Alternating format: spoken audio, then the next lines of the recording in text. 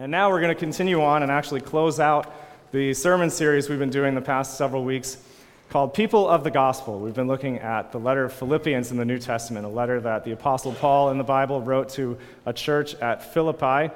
And this church had heard that Paul was in trouble, so Paul writes this letter from prison where he was suffering tremendously on account of his faith in Jesus and testimony about Jesus. The Philippians heard about his situation. They sent him a generous gift, financial support and encouragement.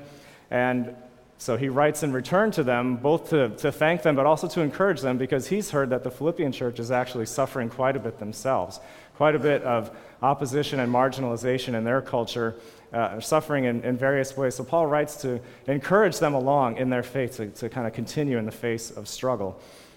The first week, I introduced a sort of thesis statement that you could say for the book of Philippians. It's found in chapter 1, verse 27, where Paul says to them, "Whatever happens, conduct yourselves in a manner worthy of the gospel of Christ." It's really at the heart of it. Whatever's going on, all the tumult and change and suffering that they're experiencing, whatever happens, continue to conduct yourselves in a manner worthy of the gospel of Christ. And throughout the letter, he's filled out some of what that looks like to conduct yourselves this way. It looks like continuing to grow in love, continuing to grow in discernment and insight. It looks like being selfless and sacrificial, looking to the needs of others above our own. It looks like remaining united and valuing relationships with one another and not letting divisions or conflict take hold of the community. It looks like not grumbling or complaining, but having a heart that rejoices in God. And then last week we saw a life in the gospel is one that is lived for Jesus. Len talked about gospel purpose last week, that we're not to live primarily for ourselves and not even to live primarily for the sake of others and their approval, but to live for Jesus Christ alone, where true life and satisfaction is found. And then last week our passage ended with a really lofty thing that Paul said. He said our citizenship is in heaven, and we await a Savior from there, the Lord Jesus Christ, who one day will transform our lowly bodies to be like his glorious body. It was a really lofty and glorious picture of what it'll look like one day to be fully transformed by the power of Jesus.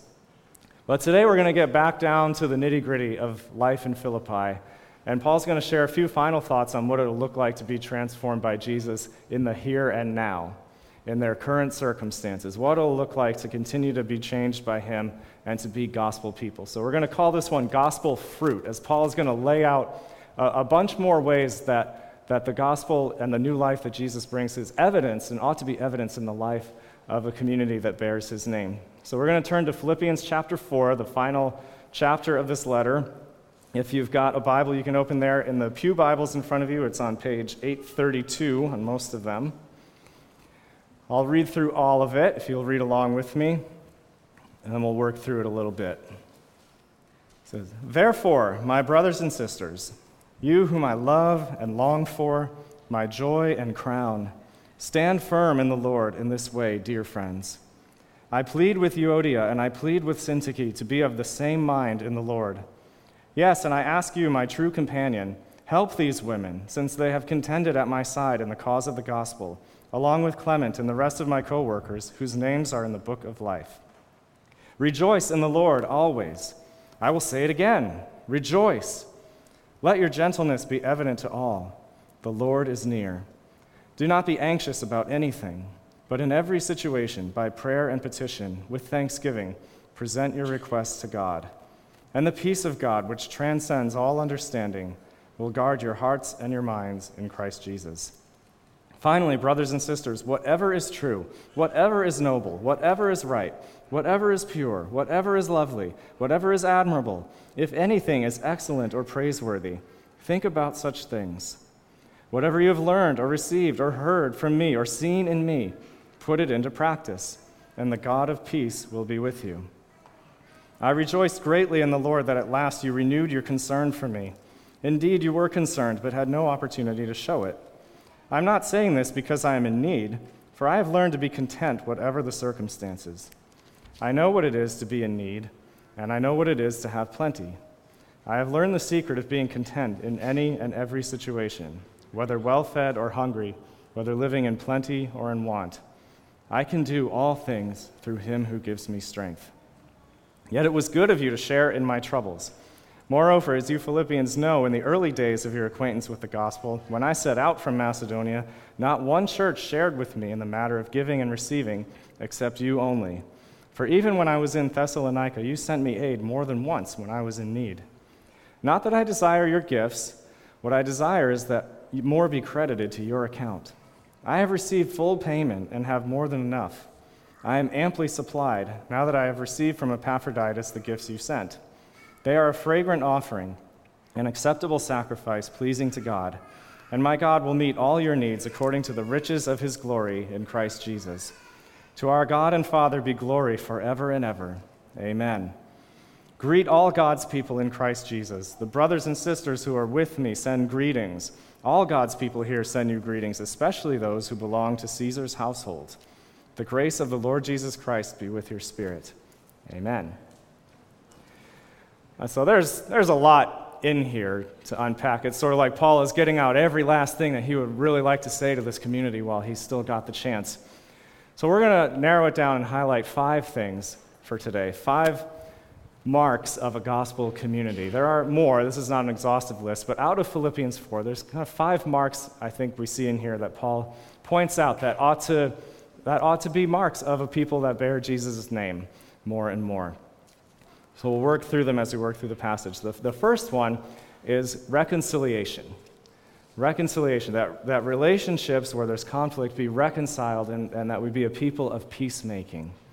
So he starts by addressing 2 particular women in the church, Euodia and Syntyche, pleading with them to work out their differences. Whatever the conflict was, we don't really know what the conflict was. He's urging them to work it out and to reconcile, and for the community to come around them in that. Now, there's a few things I think we can learn about reconciliation just from this little passage. It's only a couple of sentences, but there's a lot in here that Paul highlights for us about what reconciliation in a Christian community ought to look like. So the first is that reconciliation is not just a nice idea, but it's a practice. It's not just something to value or to think is cool or to wish people would get along. It's actually a call to get along and to work at that. Sometimes that takes some real intentionality, some real effort, and some real work. It's a practice, not just a nice idea. So he urges these 2 women in particular to be of the same mind. And that actually is the same phrase he used earlier in chapter 2 when he was calling the whole church to agree with one another and to remain united. He urged them to be of the same mind. But now he's telling these 2 people in particular, be of the same mind. So the call went out generally to everybody, but now he's saying, well, actually, this command, it's got your name on it. So it's not enough to just kind of nod, oh yeah, we should be of the same mind. Actually, you, with names, real people, real relationships, be of the same mind. So it goes beyond just a general call or a general thing to agree with or like, but something to actually practice. That's actually true of any real command or exhortation that God gives in Scripture. It's not something to just sort of nod at or say, I think that's a good idea, people ought to do that. But all these commands have our names on them. They're meant to be put into practice. The rubber meets the road in real relationships, in real time, in real situations. And where there's a conflict here, Paul addresses it. And this is where these commands get put into practice. So the second thing we see Paul do related to this is that he addresses conflict head on. Peacemaking, some of us think peacemaking is just avoiding conflict altogether. We're conflict avoiders. We think, well, if we never bring anything up or if we never rock the boat, then there'll be peace. But that's not really what reconciliation looks like. For there to really be resolution of conflict and real peace made, we have to actually address conflicts that exist. And Paul does it pretty boldly here. He calls out these women by name, and this was a letter written to a whole community. It was meant to be read aloud publicly, and he calls them out by name in that way. It's something he never really does. So it's bold. Now, we don't, again, know what the conflict was, but these 2 women seem like pretty prominent people in the church, so it's possible that their conflict was affecting the whole church, and so it's addressed in front of the whole church so that there can be a holistic process of restoration and reconciliation. But Paul doesn't back down from calling it out and calling things like it is and naming the conflict. Again, conflict avoidance can buy a certain kind of peace for a little bit of time, but it's not real peacemaking. It's not real reconciliation. Where there's conflict, it's made right by actually addressing it head on. But Paul doesn't stop there. he not only calls it out and addresses it, but he really honors the people involved. This is important. This is very important. He honors the people involved. The whole section starts with this verse 1, where in one sentence, Paul finds 6 different ways to say how much he loves these people. You're my brothers and sisters, you who I love, you who I long for. You're my joy, my crown, and my dear friends. Before he launches into any of this hard truth-telling, it's established that he loves these people. It comes out of a place of deep affection, deep concern for their good and for their well-being. And anytime we have to say something hard to somebody else, anytime you've got to challenge somebody else, it really ought to be known on their part that it comes from a place of real love and real affection and a real concern for their well-being. So he does that, and then he honors these women. He calls them his true co-workers in the gospel, people whose names are written in the book of life. He really holds them up. He shows a lot of respect for them. He's not talking down at them or belittling them.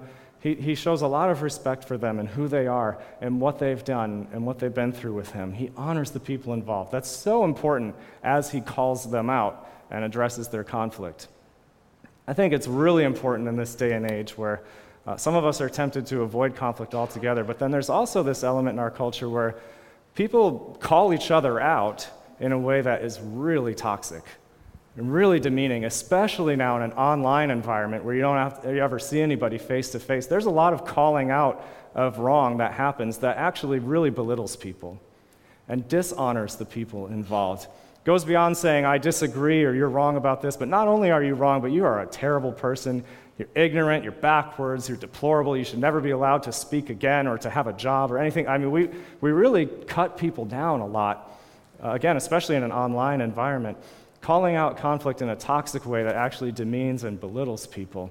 That's not at all what Paul does here. He calls things out while honoring people and expressing affection for them at the same time.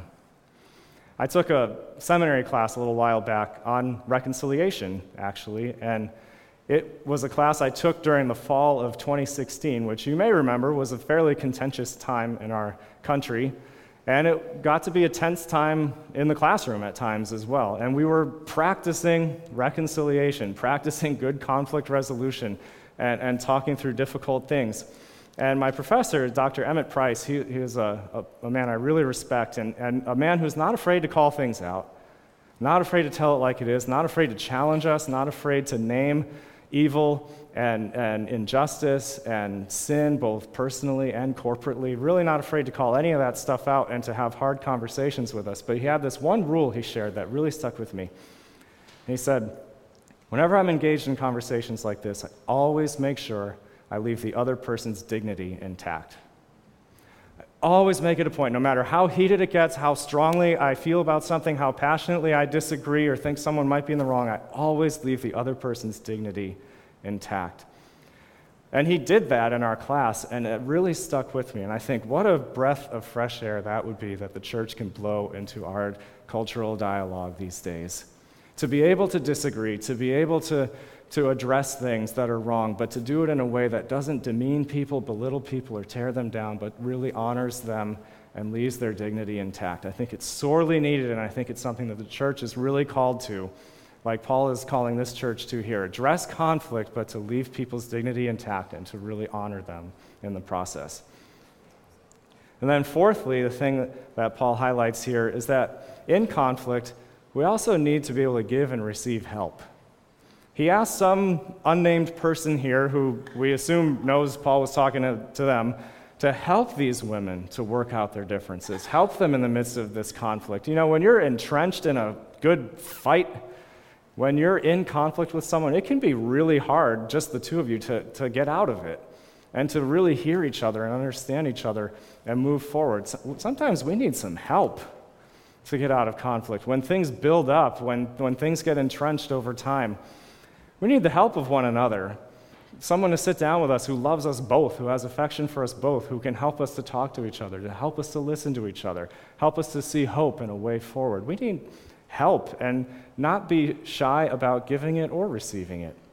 If you see tension, if you see conflict that people are stuck in or struggling with, try to do it in as sensitive a way you can, but don't be afraid to offer some help for their well-being, for the sake of their relationship. And if you're struggling and if you're stuck in a conflict, there is no shame in asking for some help. And there's absolutely no need in a church to pretend like we all got all these perfect relationships where it's great, we all love each other and get along so perfectly. There's no need to pretend that we've all got these perfect Christian families and marriages and relationships with our kids where there's never any conflict where we get stuck in. We need help. None of us have conflict-free lives, and so there is absolutely no shame in seeking out some help, a little mediation, just someone, could you help us to work through this? And we need to be willing to give it when asked.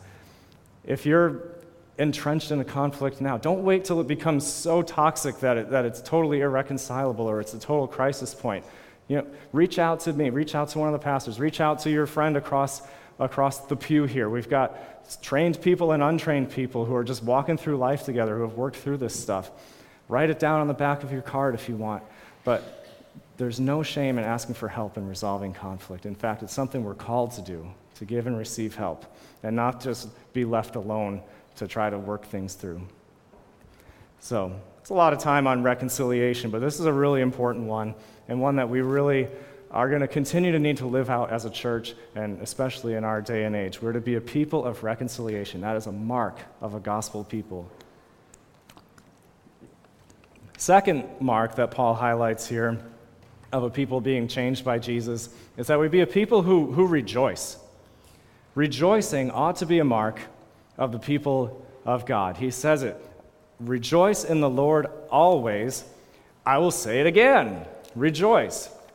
This is the only place where Paul repeats himself immediately like this, as if to say, no, really, if you didn't hear me the first time, I'm going to tell you again, rejoice. I'm serious about this. He's really underlining how important this is. It may have been tempting for this community to think, oh yeah, rejoice, that sounds nice, but things are really hard for us right now. Maybe we can rejoice later. But Paul is saying, no, I'm talking to you now. Actually, rejoice in the Lord always. I know things are hard, but circumstances don't dictate whether the Christian is rejoicing or not. We're to rejoice in the Lord always, not just when we feel like it, not just when things go our way, and not just when it's easy, but always. And that's not an easy thing to do, but this phrase, in the Lord, is actually a really important thing here. We're to rejoice in the Lord always. We're not necessarily to rejoice in difficult things, in things that are wrong, or in things that are hard, but to rejoice in the Lord in the midst of things. So rejoicing in the Lord always, it doesn't mean that we say that evil things are good. It doesn't mean that we pretend that hard things are easy. It just means that in the midst of hard things and in the midst of evil, we rejoice in a good God who is there and who remains good in the midst of it. Always rejoice in the Lord. I really learned about this firsthand when I was a young Christian. I was a college student, and the first church that I was ever a part of, actually, I would hop on the T in Boston and go to a church in Dorchester in a particularly challenged neighborhood where the families and people involved faced a lot of challenges as a community in a kind of urban setting. And man, I've never been a part of a church where the rejoicing was so exuberant. Week in and week out. It didn't matter what kind of week it was. And people were carrying in some heavy, heavy things, personally and as families and as a whole community. But man, the rejoicing was consistently raucous. And it was awesome. And they weren't rejoicing that things were hard. They weren't rejoicing in the family brokenness they were experiencing. They weren't rejoicing in the community injustice that they were experiencing. They were rejoicing in God, who was there every week in their midst. And that was a powerful lesson for me about what rejoicing for a Christian really is. Rejoicing always, not in the horrible things, but in the God who is present in the horrible things. So we don't have to rejoice that there is pain and suffering in the world, but we rejoice in the God who is close to the brokenhearted.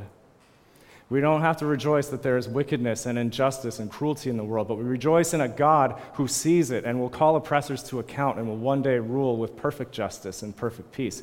We don't have to rejoice that there's death and loss and grief, but we rejoice in a God who rose from the dead and who promises a life after this one for those who believe in him. We rejoice in the Lord always. So again, it's not just positive thinking like saying hard things are easy or pretending bad things are good, but we rejoice in the Lord in all circumstances. And we're told that he is near. He is near in every circumstance, and so we can turn to him, and we're called to turn to him. It's the antidote to anxiety. So one of the great enemies of rejoicing is anxiety, and as a anxiety-prone person, I know that anxiety and rejoicing really don't coexist very well. And so Paul highlights the contrast here. After he says rejoice, that don't be anxious about anything, but instead turn to God in everything. In every situation, he says. In every situation. What if our first response was to turn to God? I mean, it just sounds so simple, but I'm amazed at how difficult it is to put into practice when we're anxious, when we're troubled by something, to turn to other things first, to turn to Google, to turn to whatever, distractions, to turn to people, and not to just turn to God first and to let our requests be made known. So simple, but yet so difficult. We all have our other places that we run besides God when we're anxious, when things are difficult. It's a simple call here, though. In every situation, by prayer, petition, thanksgiving, just present your requests to God. It's an amazing thing what that does for anxiety. And when I do turn to God, finally, I realize, oh, well, if I had just done this earlier, I wouldn't have been anxious for so long. And Paul calls the people to do that here.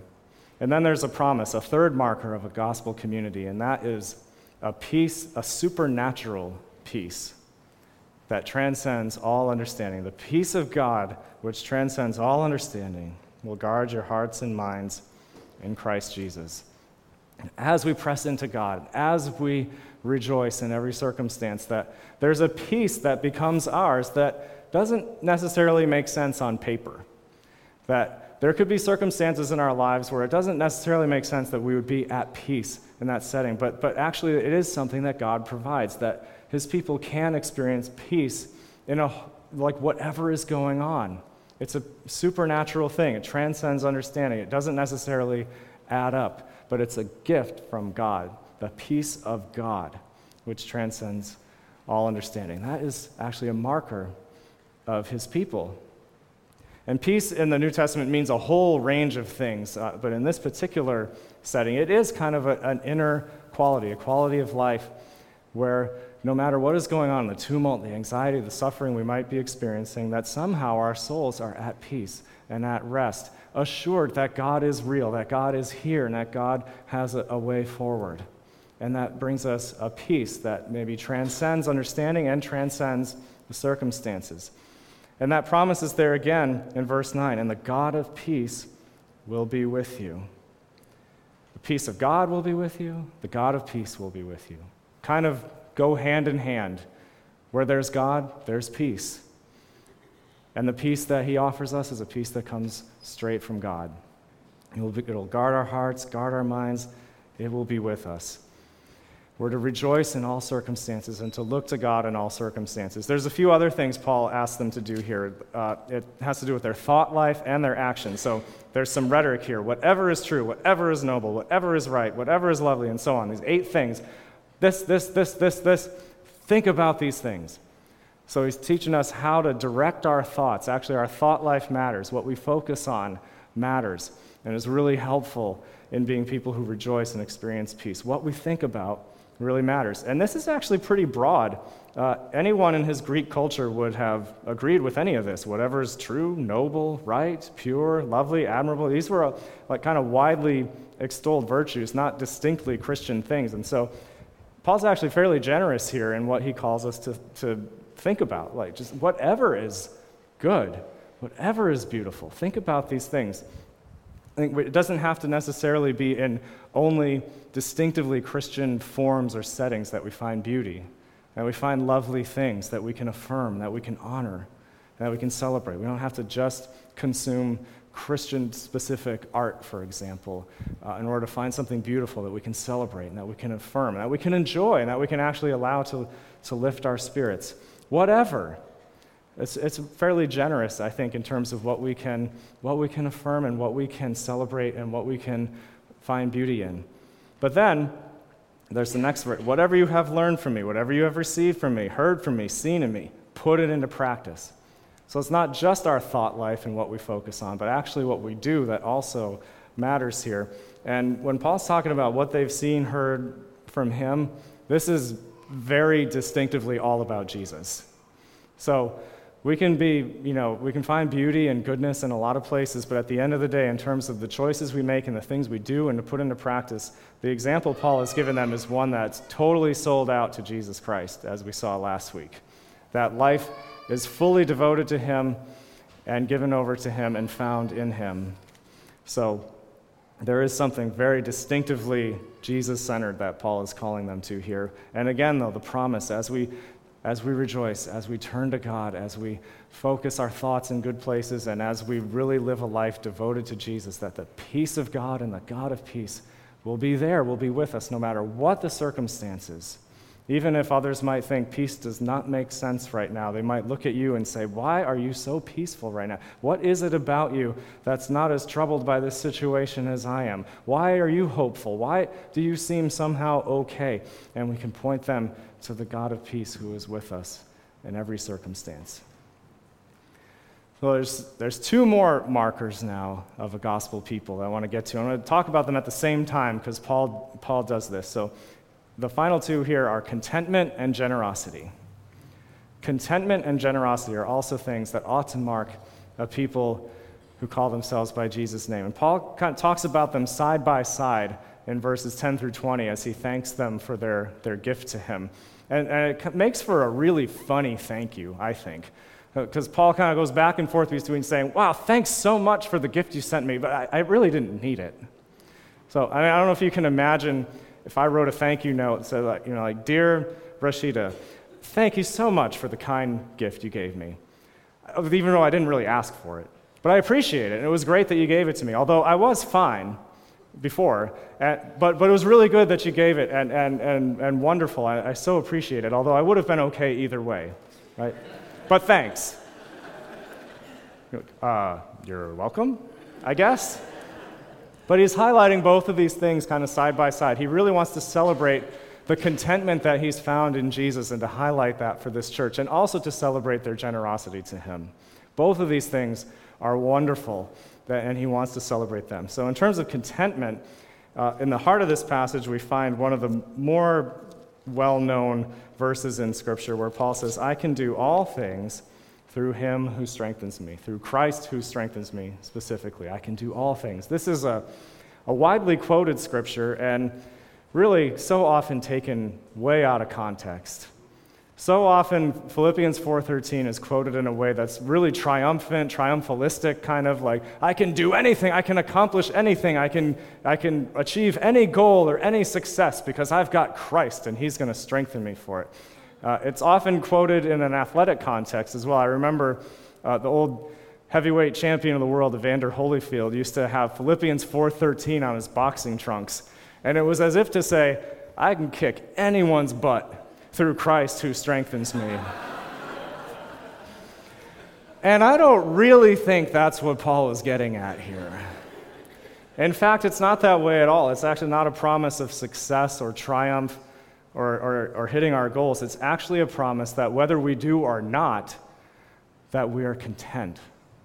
So in an athletic context, this would probably be best applied by saying, win or lose, I'll be content in Jesus. Whether I'm the superstar who gets all the glory or whether I sit on the bench or am injured, I'm going to conduct myself in a manner worthy of the gospel of Christ. Whether I hit my goals or whether I fail completely, I'm going to rejoice in the Lord and experience his peace. That's what Paul's getting at here. He's saying, I've learned to be content whatever the circumstances. That's what contentment is. I know what it is to be in need. I know what it is to have plenty. I've learned the secret of being content in any and every situation, whether well-fed or hungry, whether living in plenty or in want. Paul has learned the secret of contentment.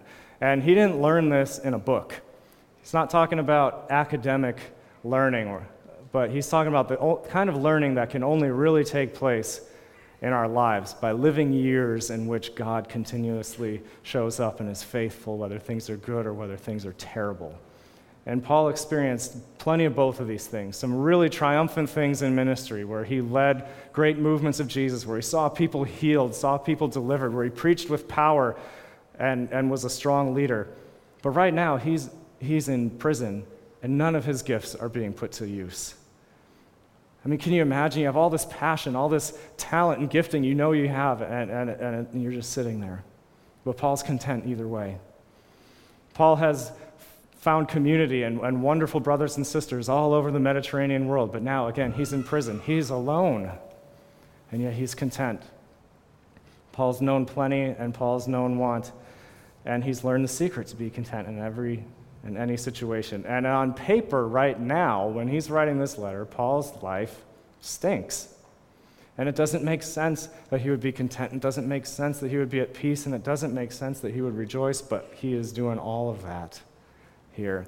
He is content because it's not about his circumstances. It's about Jesus who's present with him no matter what. And that's what contentment really looks like.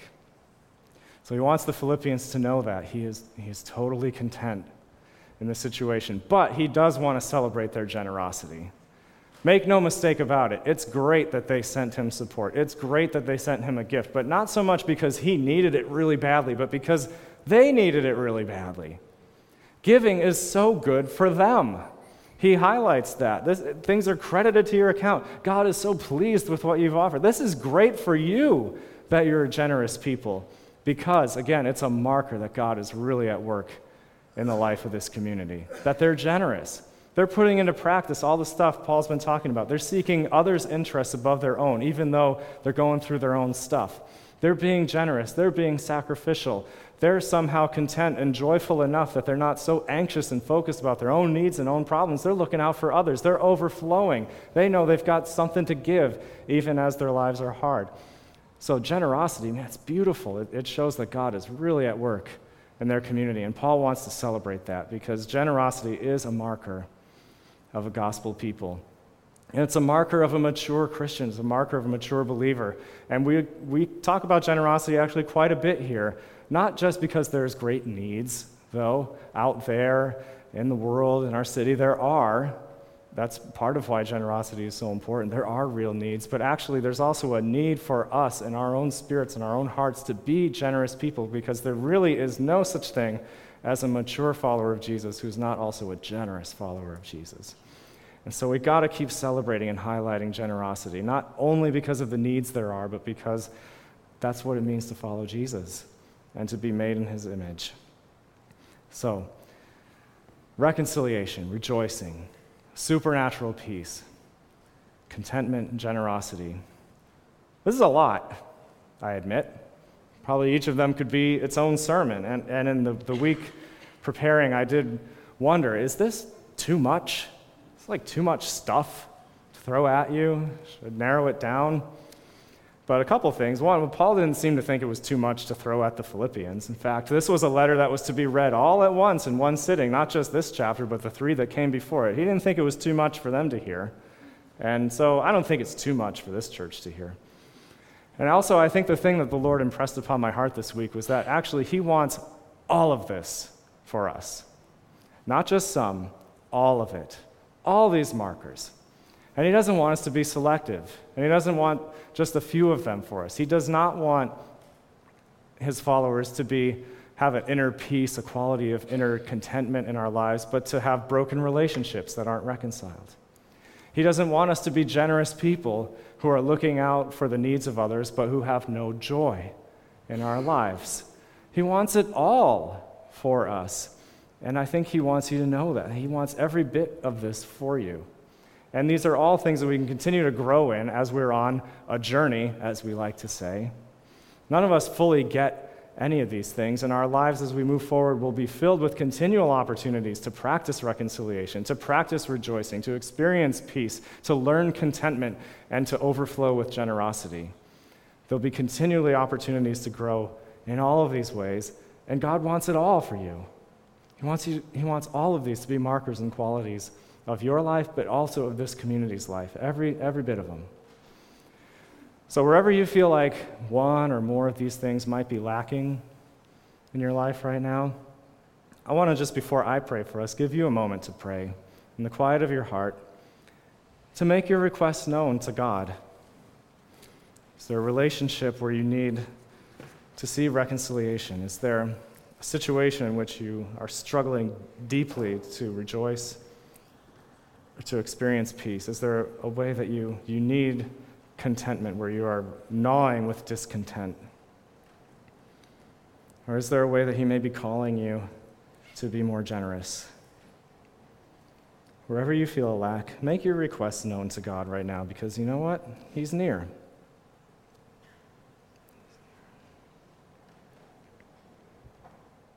So, Father, thank you for this time to sit under your word, to sit at your feet. And just like Paul took these really big, lofty things he was saying and applied them directly into the lives of two very dear people that he cared about, I pray that you would take all that we've been hearing, all that you've been saying to us through today and through this whole series, would you take it and direct it into our lives? Show us where these words have our names written on them, where you're speaking to us now, both personally but also as a community and as a church. Cause us to grow in all the fruits, all the markers of what it means to be your people, that we truly could shine like stars in this generation and in the world that we're living in, the city that we're living in. Would you make us a gospel people in every sense of the word, so that the gospel and all of its power and all of its fullness could really be made known to more and more people, and that we would be continually transformed into your image until we're fully transformed one day into your glorious image. In Jesus' name, amen.